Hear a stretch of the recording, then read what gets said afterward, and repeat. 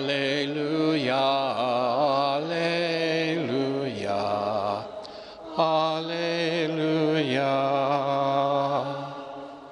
Lord Jesus, open the scriptures to us. Make us words when you speak to us. Alleluia, Alleluia, Alleluia.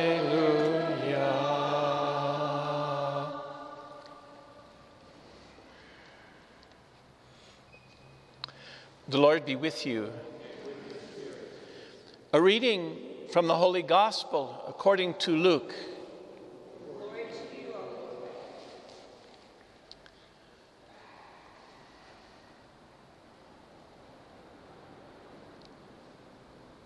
That very day, the first day of the week, two of Jesus' disciples were going to a village 7 miles from Jerusalem called Emmaus.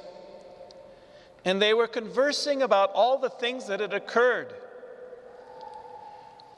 And it happened that while they were conversing and debating, Jesus himself drew near and walked with them. But their eyes were prevented from recognizing him. Jesus asked them, "What are you discussing as you walk along?" They stopped, looking downcast. One of them, named Cleopas, said to him in reply, "Are you the only visitor to Jerusalem who does not know of the things that have taken place there in these days?" And Jesus replied to them, "What sort of things?"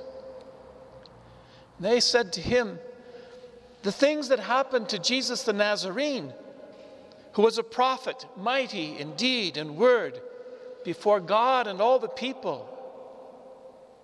How our chief priests and rulers both handed him over to a sentence of death and crucified him. But we were hoping that he would be the one to redeem Israel. And besides all this, it is now the 3rd day since this took place. Some women from our group, however, have astounded us. They were at the tomb early in the morning and did not find his body.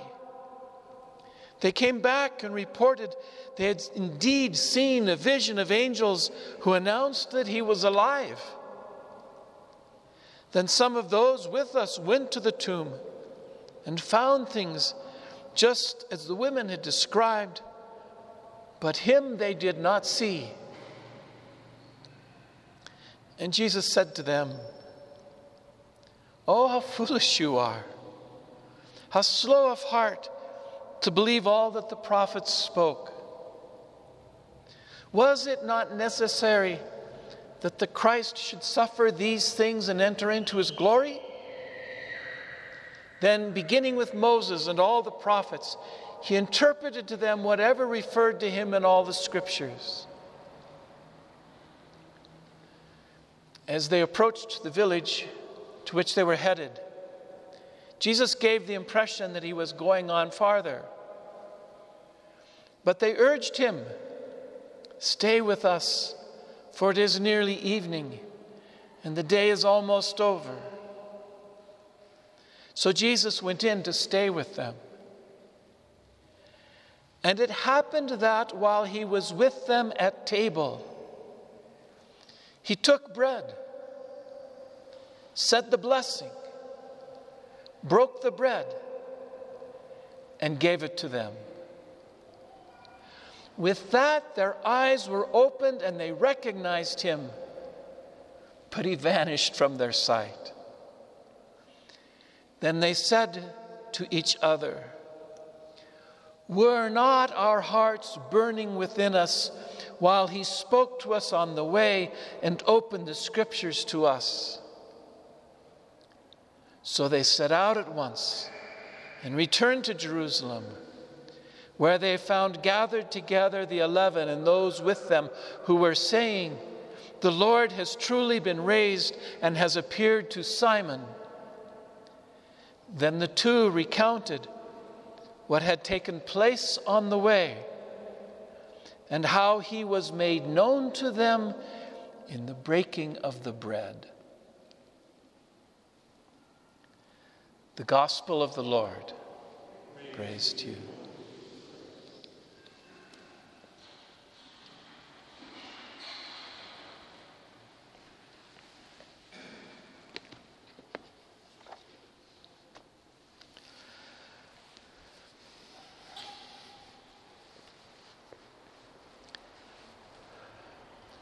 Grief is an unwanted intruder in our human lives. It sneaks up from behind us at the worst possible moment, or maybe at the best possible moment. Our lives are going well, things are happy, things are cheery, and all of a sudden, grief grabs us in its dull claws and hugs us tight. And when grief does that, it has an effect on us, obviously. That's why it's an unwelcome intruder into our lives. It sucks the air out of us. It makes us heave with sobbing. It brings tears to our eyes. It takes the words out of our mouths so that we can hardly speak. Grief, maybe most of all, leaves our hearts shattered, unable to love, unable to believe, unable to hope in a better future almost. Grief, indeed, is an unwanted, an unwelcome, an unhappy intruder in our human lives. Cleopas and his companion along the way, perhaps his wife, were not unfamiliar with grief as they walked along in today's gospel. For 3 days already, they had been grabbed by grief and had the air sucked out of them and had their hearts shattered and wondered what was possibly next and wondered if they could even hope again, if they could believe again, if they could trust again in God's word. And so as they walk along on day 3, after having experienced the worst imaginable thing in their lives, this Jesus whom they loved, just Jesus whom they knew intimately, this Jesus who had dined at their table, broken bread and shared the cup and eaten and shared companionship with them. This Jesus who had taught them so much about loving God, a God who was a father to us. This Jesus who had healed the sick and blessed so many with his words. This Jesus that they loved and knew, whose hand had touched their faces. They had watched in horror as he was first betrayed. And secondly, he was taken captive and then brutalized and hung on a cross until he died before their very eyes, breathing his last on a hot Friday afternoon. It was all unimaginable. It was as if everything that they had held dear in their lives, their hope, their faith, their trust in God, all of this had been shattered in a matter of hours. Grief indeed had them in its claws as they walked along that road, now 3 days in to this terrible horror they had witnessed. And what did they talk about in their grief? Very little. Almost certainly. Words having been sucked out of them. Their heads bowed under the weight of it all. Their eyes mostly closed. Perhaps all they could talk about was never going back to Jerusalem again. They could not go back to that city.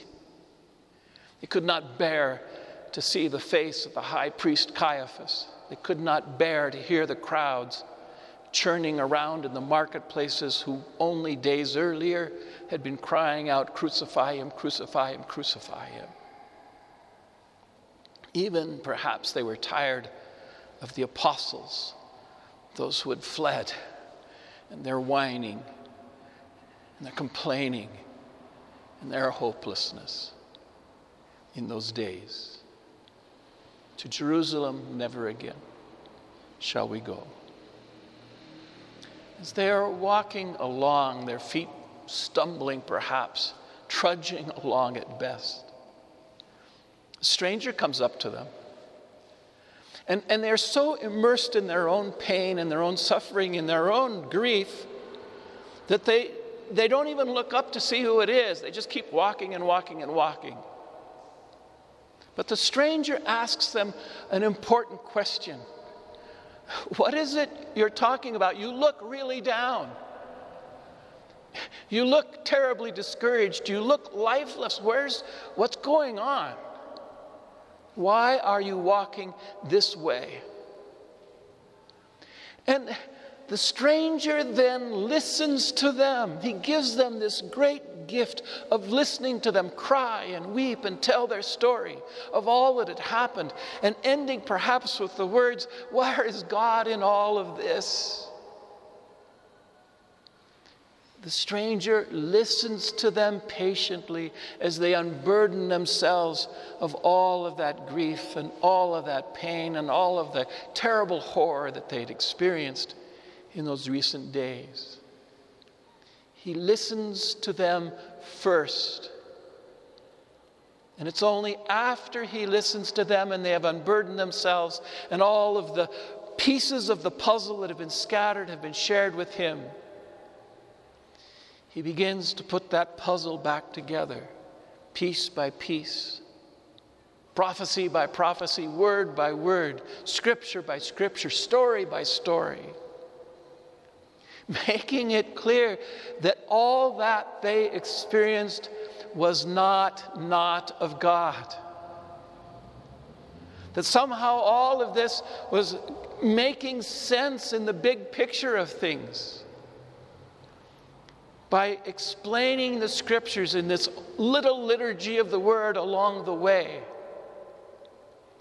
he slowly allows them to see that what has happened indeed is the way of God. Their hearts burn as they come back together. The shattering is unshattered. The pieces of the puzzle begin to be matched up again. Hope is restored. Life is restored. Enough love is restored to them that when they reach Emmaus, they invite the stranger into their home. That's something generally you're not sure you do. A stranger into your home for a meal after all that has happened. But love prevails in their hearts again, and they invite him in. And the stranger does something extraordinary then. After having accompanied them on the way, and their eyes being closed through their grief, by their grief, to who this was, it is only when he takes that bread and blesses the bread and breaks the bread, and then offers the bread to each of them, that their eyes are opened. It is the blessing of the bread, the breaking of the bread, that puts it all together. Suddenly they realize that the stranger who has been walking with them all this way, listening to them, restoring them, allowing their hearts to burn again with love for God, this is Jesus, the risen one, right before their very eyes, seated at their table, breaking the bread, blessing the bread, giving the bread to them. And suddenly, in the breaking of the bread, they are made whole, because they now have seen the risen Lord, just as he promised, just as he said it would be. Their eyes are opened. Their hearts are restored. They live again. They love again. They are filled, maybe most of all, with hope again. And with that, they go running back to Jerusalem to proclaim the simple message that they have seen the Lord, risen and alive and as beautiful as ever.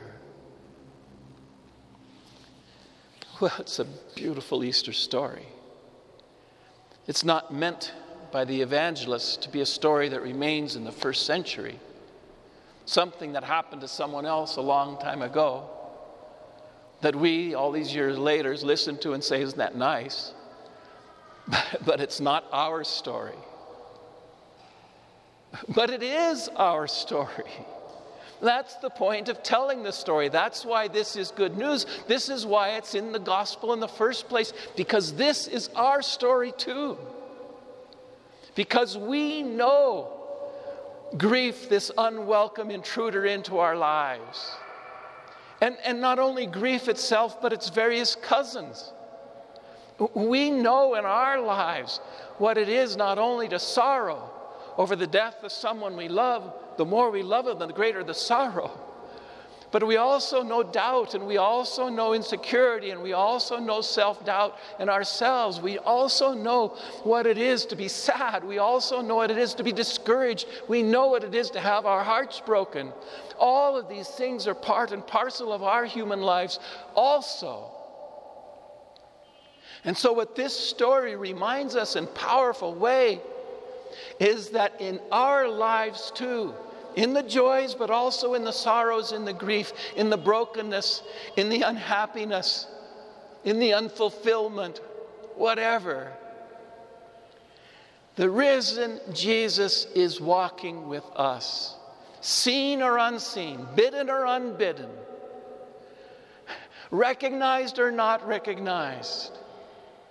He is first of all walking with us, listening to us, bearing our burdens with us, and slowly, piece by piece, offering to us a word here and there that restores our hope, restores our love, restores our ability to walk forward in our lives with our heads raised and our eyes opened. And yet there is more. And yet there is more in our lives too. Jesus sits down at table with us. Jesus, the risen Jesus, the real Jesus, the Son of God Jesus, the dead on the cross, raised from the dead on Easter morning, Jesus. He too, in our lives, takes the bread, blesses the bread, breaks the bread, and feeds us with the bread. And what is the bread? It's the bread of Passover. It's the bread of freedom. It's the bread of new life. It's the bread of communion with Him and God and the Spirit and with one another that restores us and nourishes us and allows us to hope and believe and know that the risen Jesus has been walking with us all along, and gives us too the courage to proclaim, each of us in our own way, some quietly, some loudly. We too have seen the Lord. He has walked with us, He has taught us, and He has broken the bread with us. Hallelujah.